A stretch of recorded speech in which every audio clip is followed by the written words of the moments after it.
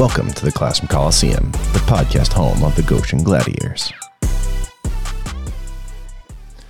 Hey everybody, welcome back to another episode of the Classroom Coliseum. Today I'm here with Adam Yaun, biology teacher, first year with us in Goshen, but 16 years previous at Albertus Magnus High School, so he is no rookie, just new to us here.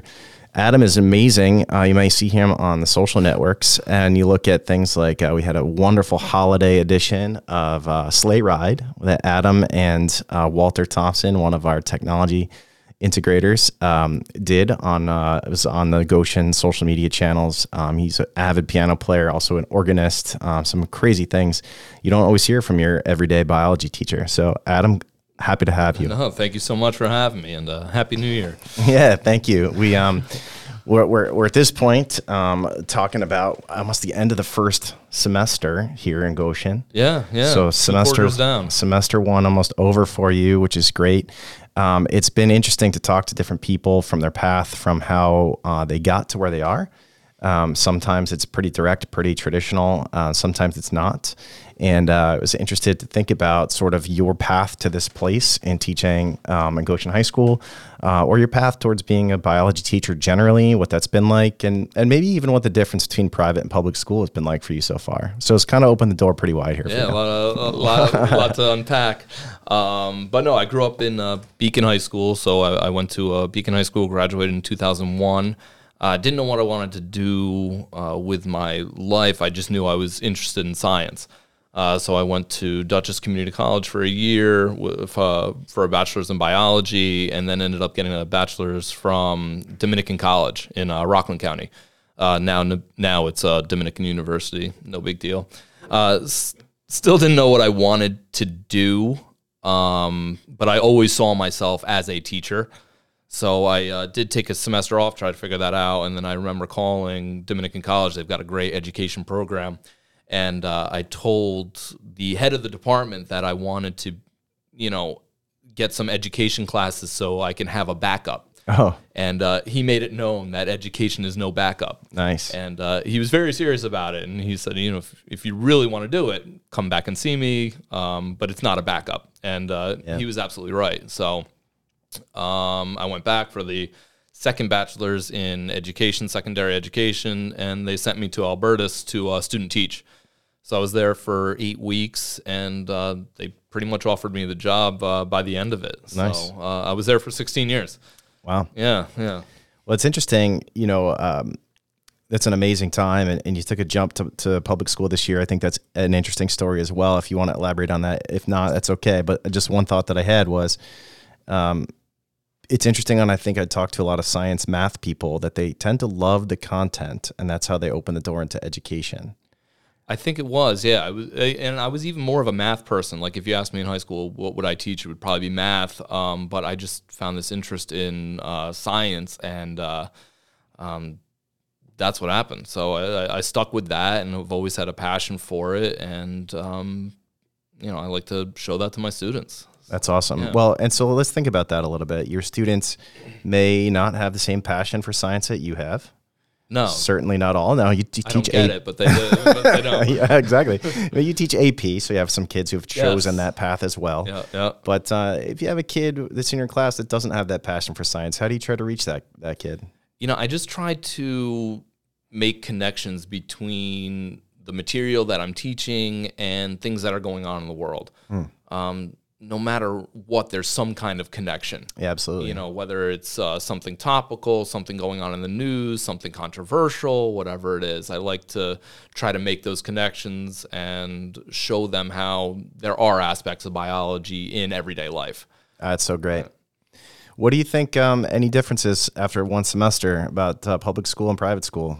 I loved Albertus. I really, really did. Ton of great connections and relationships that I made there. I had like 2 tables of Albertus people at my wedding, and I really thought it was a family, and I really liked that, and it probably made that a little difficult for me to make the jump to another school. I was comfortable. I was one of the senior employees there. But I just, I was ready for a change. I was ready for a new challenge, and Goshen has been great.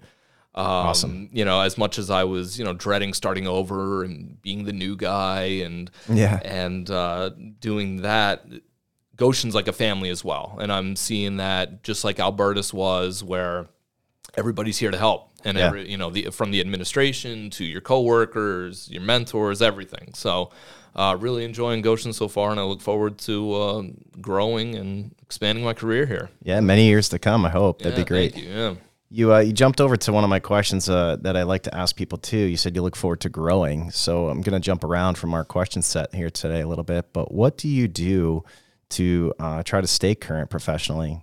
So I really just try to find I find joy in staying current with the latest developments in biology, staying on top of the latest research, emerging technology, current events, things like that.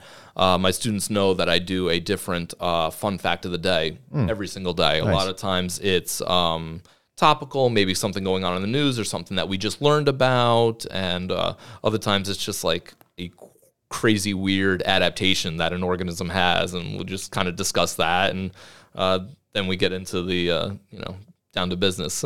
Nice. No dad jokes, though. Just fun facts. No. Straight business in 229. That's good. No dad jokes. That's good. All right. What do you get excited about in your specific field? It's such a broad topic, and you say you love saying relevant and interested, but what gets you excited? I feel like right now that there is so much information at your fingertips when it comes to the computers that you have, the smartphones that you have, and there's a lot of great information out of there, and there's a lot of misinformation out there. Sure. So I love when I'm teaching about something and that triggers either something that they've heard that is true or something that they've heard that is maybe a little bit of a stretch. And I like going into that and, identifying reliable versus unreliable sources and, Nice. Figuring out how to find the right information. It's kind of interesting. There's a big overlap in that world between my former career was in a social studies classroom, right? Mm-hmm. And talking the same thing about sources and what's factual and fiction. And you do that in the English classroom and library studies. It's all over the place. So it's a really great cross-curricular sort of model too to look at, to evaluate those things. It's awesome. It's crazy that the information that you want to find that will support you, you can find. Oh, anything. Yeah. For anything. The fact that there are, flat earthers out there. I thought we settled this 400 or 500 years ago. But you can, look at this and look at this. And it's just, you like hearing the students that they've heard it and that maybe they think it's ridiculous or maybe they have a point. Let's look into that. Sure. So, yeah. Yeah. Well, it's also interesting to ask those questions, like, why would that have roots, Right. Like I love the, if you will, conspiracy theory, like, did we actually land on the moon or was it done in Hollywood? Yeah, That's a fun one to me because I'm like, there's a reason to think that we didn't. For some people to say we just wanted to show the Soviets, that we were better. Okay, you know what I mean? Like there's a model for that, a reason why you could get behind it, but I don't believe it. That's Flat all I'm Earth, saying. I can't find the reason though. Like I've talked so fun. to flat Earth people. I've wasted my time with them, not on social media, but that's what they want you to think. I'm like, yeah, but why? Right. What do they get out of it? Like I get denying certain things for political or economic reasons, but I don't see the point. That's a good one. Yeah. Too bad we're not on video here because Adam's face is just totally befuddled right now thinking about these people. It blows my mind sometimes. Yeah. That's great. Is there anything that you would love for your students or colleagues to know, or the families that we're involved with to know more about you in terms of things you're interested in outside of school? I feel like I'm sort of an open book when it comes to my students. Like what they know about me. They know I'm a big animal lover, Nice. Vegan in the everyday life, and that goes beyond the diet. It kind of goes with your just whole ethical reasons for treating animals the way that you do. I volunteer at animal sanctuaries. I try to make as many of my labs as vegan as possible. And if you look at some of the old school labs, like if you just look at some of the AP biology labs that people do. A lot of them can be made not ethical. Sorry, there's the bell. Like if you look at certain dissections, even we all did them. We all did dissections, but with the technology that's out there right now, you don't need to breed the animals for this and keep them in captivity and do that. There's even a lab with like pill bugs where you order 1,000 pill bugs and you just expose them to different Really?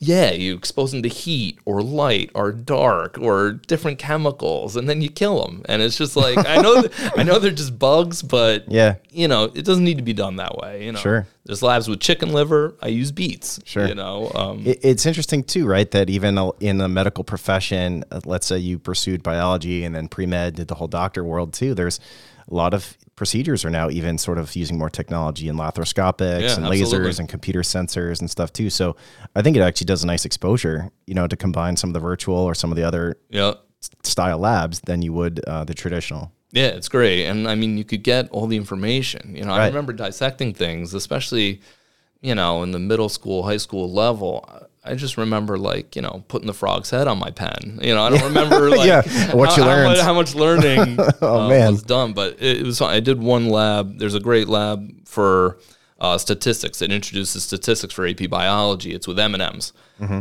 which are not vegan. They've got the milk in it. So I found Choco Yums. And just the reactions to the students, because they're not M&Ms. M&Ms are delicious, but they're not. They're good, but they're not M&Ms. So I'm trying. Kids are funny. Seeing what works. Yeah, absolutely. That's great. Yeah. So when you think about this and you go home at the end of the day and you talk to your loved ones and you say, you know what, today was a good day. What does that day look like for you? Whenever students are engaged and enthusiastic and they're actively participating. No matter what's going on, no matter what I'm teaching about, I think that's a good day. Whether the lesson went well or didn't go so hot, I think that when they are there contributing to discussion, I like that. That's a good day for me. That's awesome. Yeah, absolutely. And it's harder and harder these days when kids are plugged in and have a lot of distraction and everything too. So it really shows a lot of respect too when they connect with you and they're engaged in what you're trying to do with them. Yeah, so absolutely. That is a good day. Do you have any advice for students who might be listening? Something to pursue, something that drove you, anything that you can think of? It sort of has to go with what you said just now, when they're just look up every once in a while. Yeah. You said it once at one of the professional developments that you have this screen in front of you between you and the students. Yeah, the laptop screen is like a wall between us. That's right. The illustration. And as much as I like the technology and I like not getting here an hour and a half to make copies before school starts. Come to class, put your phone away, take the things out of your ears, and just look up. I know you have a ton of information in front of you, but it's cool to see.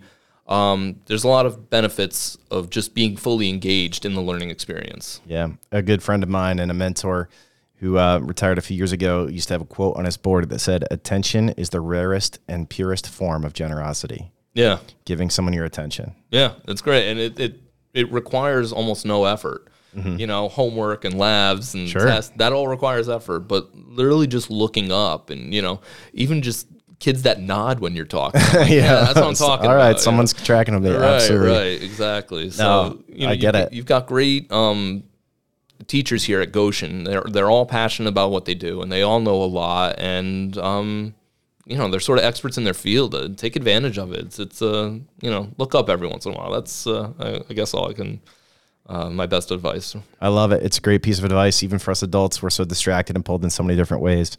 Yeah, absolutely. Adam, it's great talking to you, and I look forward to many future endeavors connecting together. And thanks for being on the Classroom Coliseum. All right, thank you. Thank you for stepping into the Classroom Coliseum, the podcast home of the Goshen Gladiators. Through collaboration, innovation, and a commitment to excellence, we are building the foundation for a brighter tomorrow. Thank you for being a vital part of our mission to elevate, educate, and empower the learners of today and the leaders of tomorrow.